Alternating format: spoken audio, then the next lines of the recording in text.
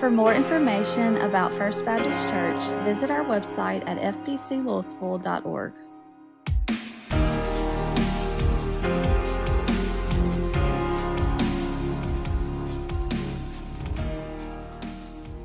You know, I don't know if you noticed it or not, but on the video bumper that we used to begin this series, there's not a whole lot of pictures as we discuss worship of what goes on inside the church. And I think that's the important point that we're trying to make out of this study. And that is, worshiping God is so much greater, so much bigger, so much more involved than simply being in church on Sundays and Wednesdays. Worshiping God is something that we do every day, whether we're at school, whether we're at work, whether we're in the grocery store, whether we're behind somebody driving really slow on Main Street. I have to work on my worship for that. But it's a part of everything that we do.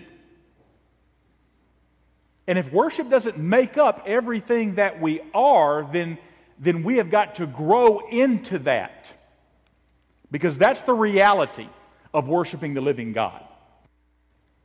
Today we're going to take a look at another aspect of worship. We think of worship as giving, something that we give back to God, something that we do in honor and recognition and awe of God. But I want us to take a look today at true worship as something we receive. I'm going to go back and ask a couple of questions we've been thinking about for a couple of weeks now as we've started this. What do you think about when you hear the word worship? What do you think about? What is it John Calvin said we looked at? We should consider it the great end of our existence to be found among the numbers of the worshipers of God. Do we consider worship the great end of our existence? When you thought about worship, did you think about it being the great end of your existence? Did you think about everything we do, everything we are is worship? Is that the way you took a look at it? I think probably this is going to cause all of us to expand our understanding of what it really means to worship God in spirit and in truth. Worshiping God is so much more than just an act or a location or an event. It's a way of life. Worship needs to become a way of life for us. John 4:23 says, John 4:23, it encompasses the story of the Samaritan woman at the well. And you know that Jesus came to this well and he was basically waiting for this woman to show up. And she shows up at the well to get some water. And Jesus initiates a conversation with her, which was totally out of character for a Jewish male in this culture. Number one, she was Samaritan, and a Jew wouldn't be caught talking to a Samaritan. Second of all, she was a woman, and a Jewish male would not be compromised by talking to a woman with whom he was not familiar. But Jesus looked at her and said, "Give me a drink." And then they have this discussion about why this is wildly inappropriate for him to be asking, and then he initiates a conversation with her that lets her know that he knows all about her.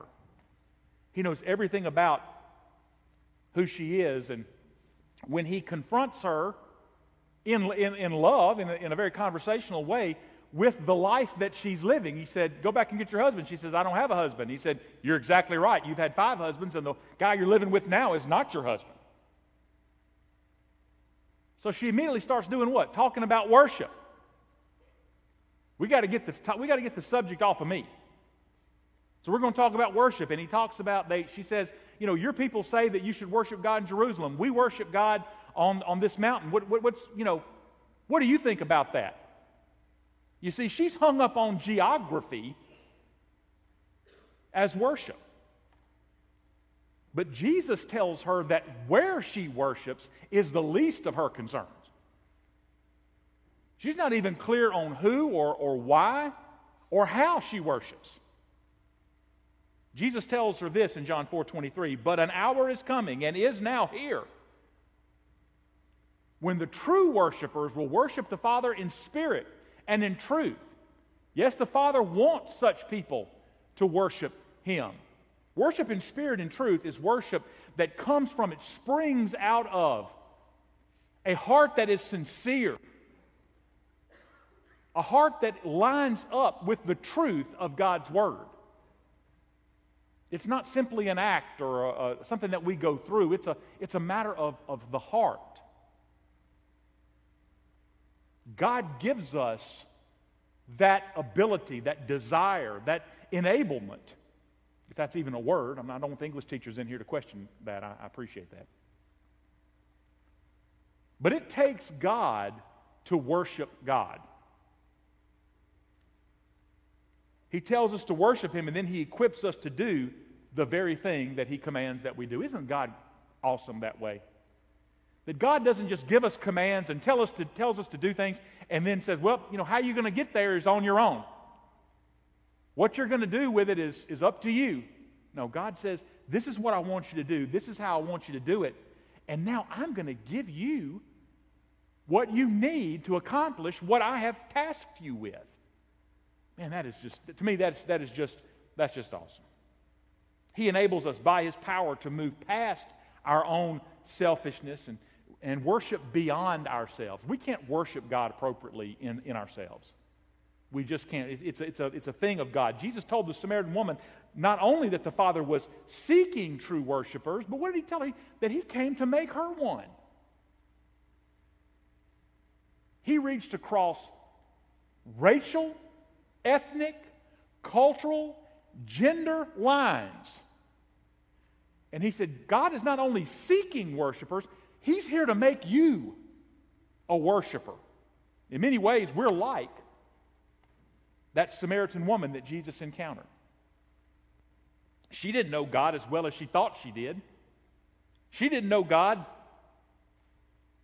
She had a hard time connecting gathered worship with her daily life. And do we sometimes fall into that? Do we wonder sometimes as we leave worship how we're going to apply that to our daily lives? That's where she was. And I think that's where we spend a good bit of time. She struggled with where and how God could be worshiped, and she questioned who she was supposed to worship with.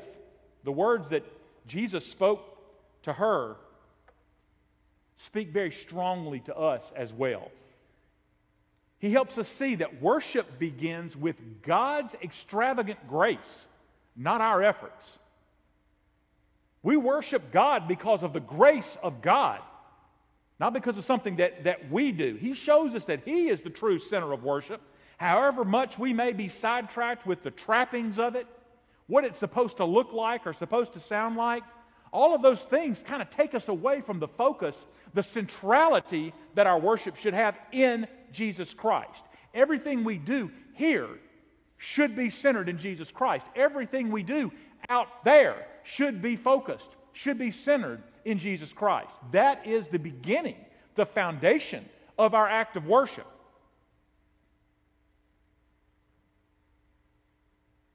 However many distractions that we have, how often the enemy places distractions in our path that would keep us from worshiping as we should, we are called to remain focused. We're called to keep our eye on the ball. What is it that we're trying to do? What is it that our life should encompass? A daily, moment-by-moment worship of the living God for what He has done for us, what He continues to do, the blessings that He continues to give, the lessons that He continues to teach. The Samaritan woman thought that she understood worship. But her understanding was radically altered by her encounter with Jesus. How do we know that? Because she went back to people that wouldn't even give her the time of day, and she started sharing with these people about this encounter that she had with Jesus. How He knew things about her, and He told her things that changed her life. Is that our encounter with Jesus as well? Does He tell us things about ourselves? Does He remind us about things that we may not want to remember about ourselves? Does He tell us that He came to offer us a living water? And if we drank that living water, we would never be thirsty again, spiritually thirsty. that we're bone dry inside spiritually. But if we would drink the living water, we would never be thirsty again. Has he told you that?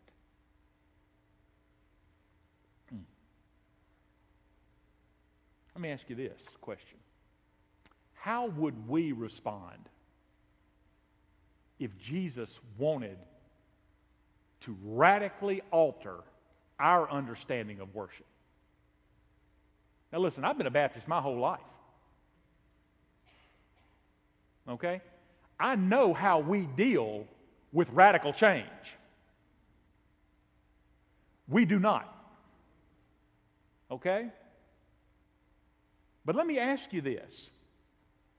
If God spoke to you in that still small voice, in that burning bush, in that sense of peace and calm, however God communicates with you, if He came to you and He said, I want to radically change the way you worship,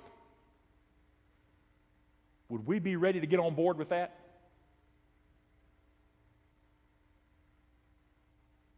Let me tell you something. Before I surrendered to preach, I once quit the choir because Elgin told me that if I didn't clap like everybody else, I was going to have to get out of the choir.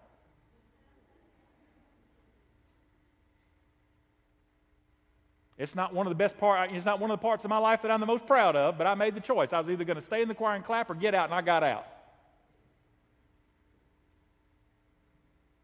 But I'm not talking about just what you do during worship. God wants to radically change our understanding of worship.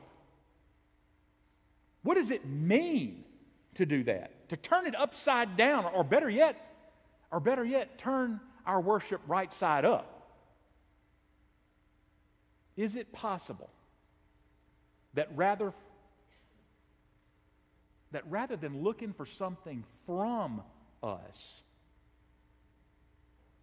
God has something to give us in worship?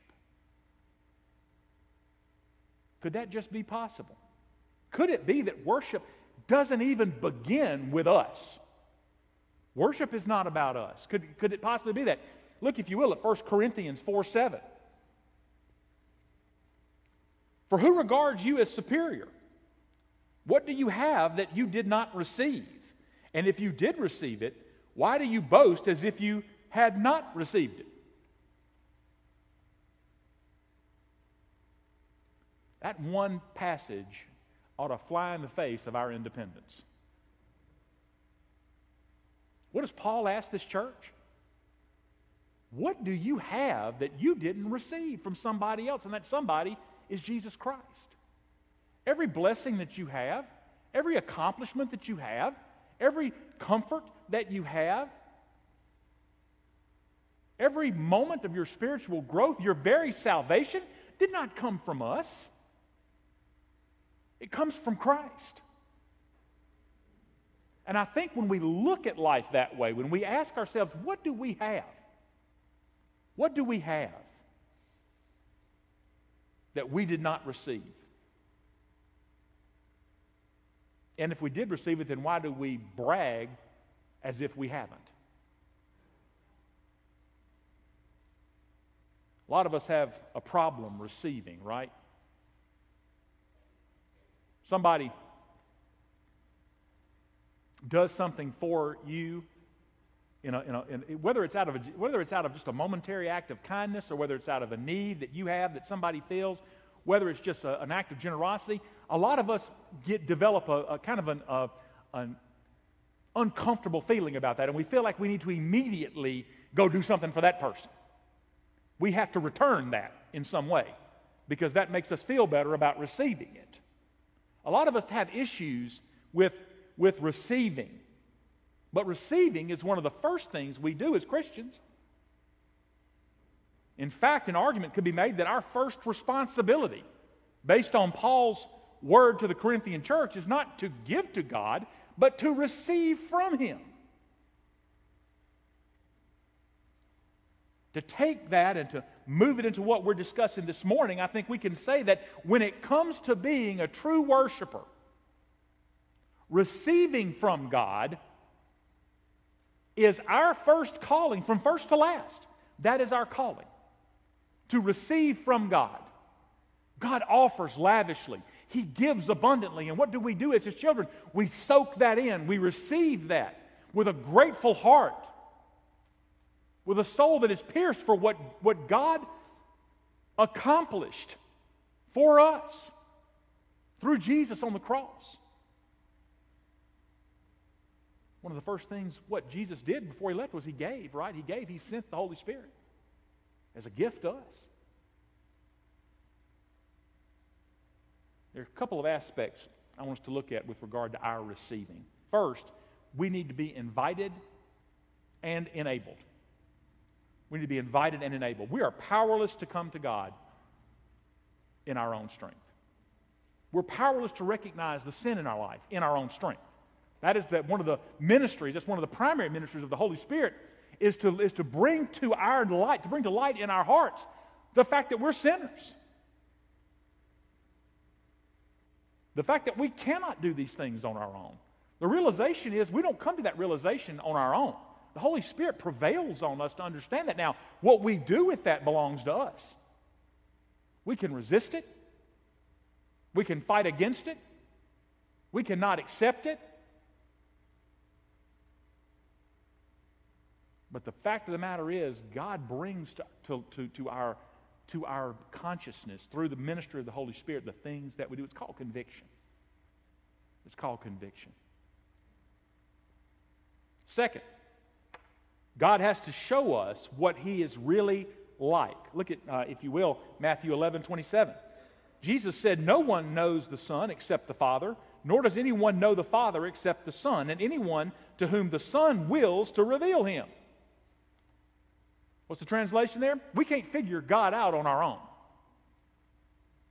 God's ways are not our ways. His thoughts are not our thoughts. The way He operates is not the way we operate. We cannot figure God out on our own. God enables us to understand more and more of Him as we grow in discipleship, as we study more, as we pray more, as we spend more time with God. God reveals more of Himself to us. We learn more about who He is and what He's done for us and what He can do for a lost and dying world. We do that through our study as God reveals Himself, just like the Samaritan woman. God reveals Himself to us so that we can respond to Him rightly. Receiving something from someone with the proper spirit is really a choice between being polite or being rude. But receiving the gift of worship is a matter of life or death. God makes that clear through Scripture from the very beginning. The Bible opens with the words, "In the beginning, God." Not in the beginning, Adam, or in the beginning, animals, or in the beginning, a gaseous cloud. In the beginning, God. Before anything came to be, God was. Completely happy, completely content, dwelling, as Paul says in 1 Timothy 6:16, in unapproachable light. The Father, the Son, and the Holy Spirit unceasingly delighting in each other's perfections in eternity past. Out of His desire to display His glory and have us to share in that glory, God acted. God took the initiative. God created. He created a universe, a galaxy, our solar system, a planet called Earth, a place called Eden. God designed all of that. He created all of that. Eden was ideal. It was perfection on earth. Paradise. But it wasn't what or even where Eden was that made it so special. It was the presence. Capital P. It was the presence. The first couple lived in a world that was ablaze with God's presence, with His glory. They walked with Him.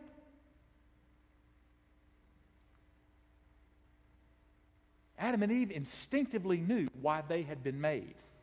They breathed, ate, slept, played, and labored to exalt the goodness and the greatness of God. It was their purpose. D.A. Carson, pastor and teacher and theologian who wrote tremendously about prayer, who wrote about who we are as creations in Christ, wrote this: God's image bearers delighted in the perfection of His creation and the pleasure of His presence precisely because they were perfectly oriented toward Him. No redemptive provisions had yet to be disclosed, for none were needed. There was no need to exhort human beings to worship. Their entire existence revolved around the God who had made them. That is our goal as Christians, to get back to that ideal that our entire existence revolves around the God who created us. Our first parents were born worshiping. But when they ate of the forbidden fruit, their worship was redirected. Duped by a serpent, they rejected the gift of worshiping God and chose instead to worship themselves. And that first act of disobedience caused all creation to be plunged into sin and futility and despair. That was the moment. That was the moment. Ashamed, confused, afraid. For the very first time, Adam and Eve tried to hide their nakedness and rebellion from God. But what does the Bible tell us? God came seeking. God was walking in the garden in the cool of the evening and came to find Adam and Eve. Now, did God lose Adam and Eve? No.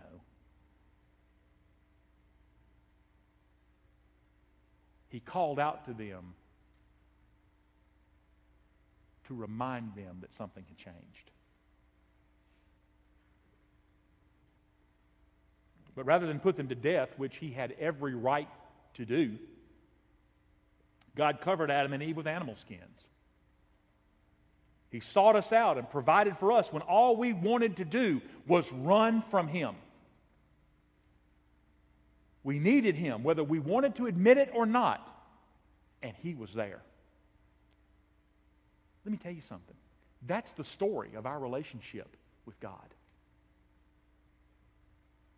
We need Him whether we want to admit it or not. And He's always there. He's always present. Throughout Scripture, our need for God to enable our worship is evident at every turn. Cain and Abel both brought an offering to the Lord, but only Abel's was accepted. As we learn later in the story, it's because Abel comes in faith. He doesn't trust in his own efforts, but in God. We find that out in Hebrews 11:4. Cain is inconsolable because his offering was rejected, and the first recorded worship service results in one worshiper killing the other. God continues to invite and to pursue. He rescues Noah and his family through the flood, and hope is momentarily restored. But before long, the Tower of Babel proves again that our worship compass is on the fritz. Years later, God calls Abraham out of pagan Ur and promises that his descendants will outnumber the stars. Abraham is stunned. And as God enables barren Sarah to conceive a son, our inability in God's grace is on full display, isn't it? After Israel spends 400 years in Egypt, much of it as slaves, Moses attempts to deliver them. He fails and then escapes to the desert to tend sheep for 40 years. There, in the middle of nowhere, in a burning bush, God reveals Himself to Moses as the self-sufficient I am. In Exodus 6:7, God says, "Then I will take you for my people, and I will be your God, and you shall know that I am the Lord your God, who brought you out from under the burdens of the Egyptians. See, God's initiative is evident throughout that passage. I will take you. I will be. I am the Lord who brought you out. It's not about us. It's about I, God, when God speaks. Once He's delivered the people of Israel, God meets with His people on Mount Sinai. He provides laws to obey and sacrifices to offer when they disobey. Both are gracious gifts. Both of those things enable the people to draw near to a holy God without being consumed.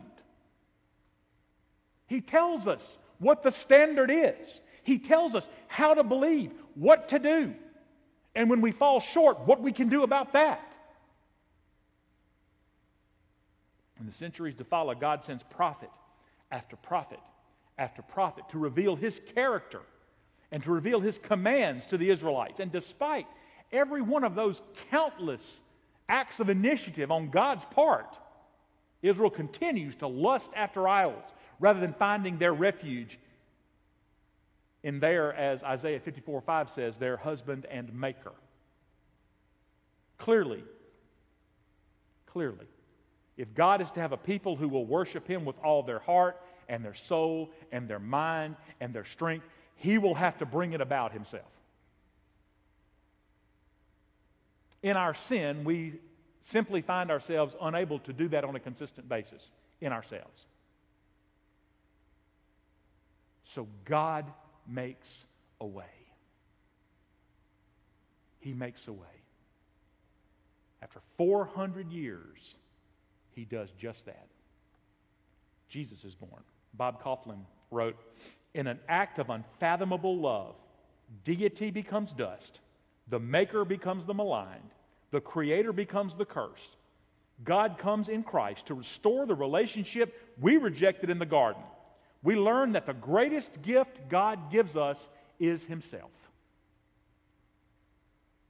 Jesus is God's ultimate statement that He will provide a way for us to worship Him, not only in this life, but for all eternity. While our offerings are tainted with self-reliance and self-glorification, Jesus empties Himself to bring glory to His Father on our behalf. Jesus is perfect. His perfect life, His death in our place on the cross, His physical resurrection, His glorious ascension assure us once and for all that those who trust in Him can be numbered among the worshipers of God.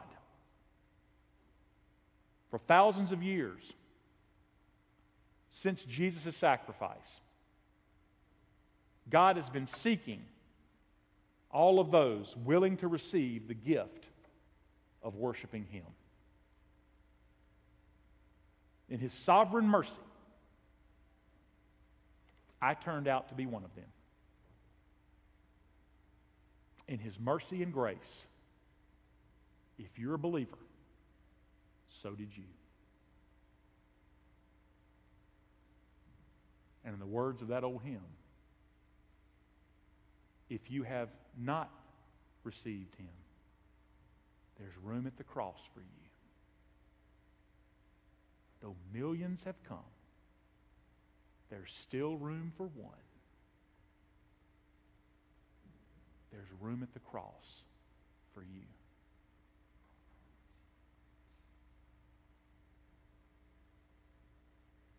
If you've never believed until this very day, there's room for you. Don't wait a moment. God has got a gift waiting for you. The gift is eternal life. The gift is joy unspeakable. It is peace that surpasses anything we could possibly try to get on our own. The world will promise us peace, but what it promises us won't last. God's peace lasts. It lasts beyond the circumstances of our lives. It enables us to rejoice in suffering. Now, I know that doesn't sound right. but enables us to rejoice in suffering because we're not focused on the thing we're suffering about. We're focusing on the God of our creation. And so regardless of what goes on around us, regardless of what's going on in the world around us, in our circumstances in life, the things that we're going through, there is one steady constant, and that is the love of God. That's why we can rejoice. That is where the peace comes from. That is where the healing comes from. If you're here today and you're hurting because life is not like it ought to be, let me tell you something. You're sitting around people. And every one of us knows that life is not like it ought to be. Because this is not our home.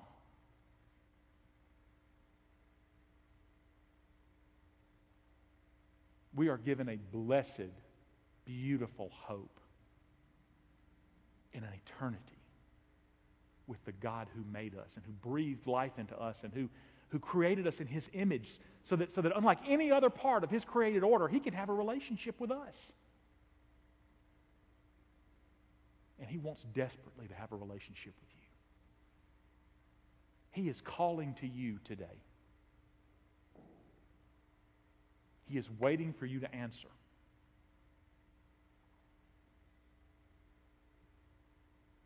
Maybe you're struggling with that. Well, struggle's a part of what we do, right? But God says, if you will just turn it over to me, if you will just believe and confess your sin, believe that Jesus came to this earth to die for you and did, that He has got a life for you that is better than this, that there is something beyond this, He's ready to start you on that path.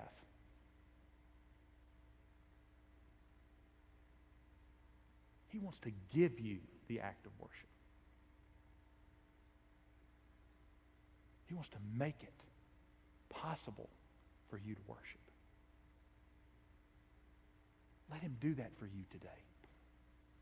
Father, we just thank You for Your generosity and Your kindness and Your love and Your mercy and all those parts of who You are that speak to us on a daily basis. God, as we get into Your Word and as we study and as we pray and as we spend time with You, God, you tell us more about who You are and how You've saved us and how You've created us and what You would have for us to do. Lord, we gather as Your people to worship Your name, to bring glory and honor to who You are. Our lives are a testament to You. Lord, help us to take the attention off of ourselves and to give it to You, to point others to You. God, in our lives, be glorified. Father, if there's somebody here who needs to make that profession, to claim that, let today be the day. God, we thank You so much for loving us and pursuing us and wooing us and calling us, God. And when we reach out, You are never not there. We thank You for that. Help us to be there for each other in just a small way that You are there for us. In Jesus' name.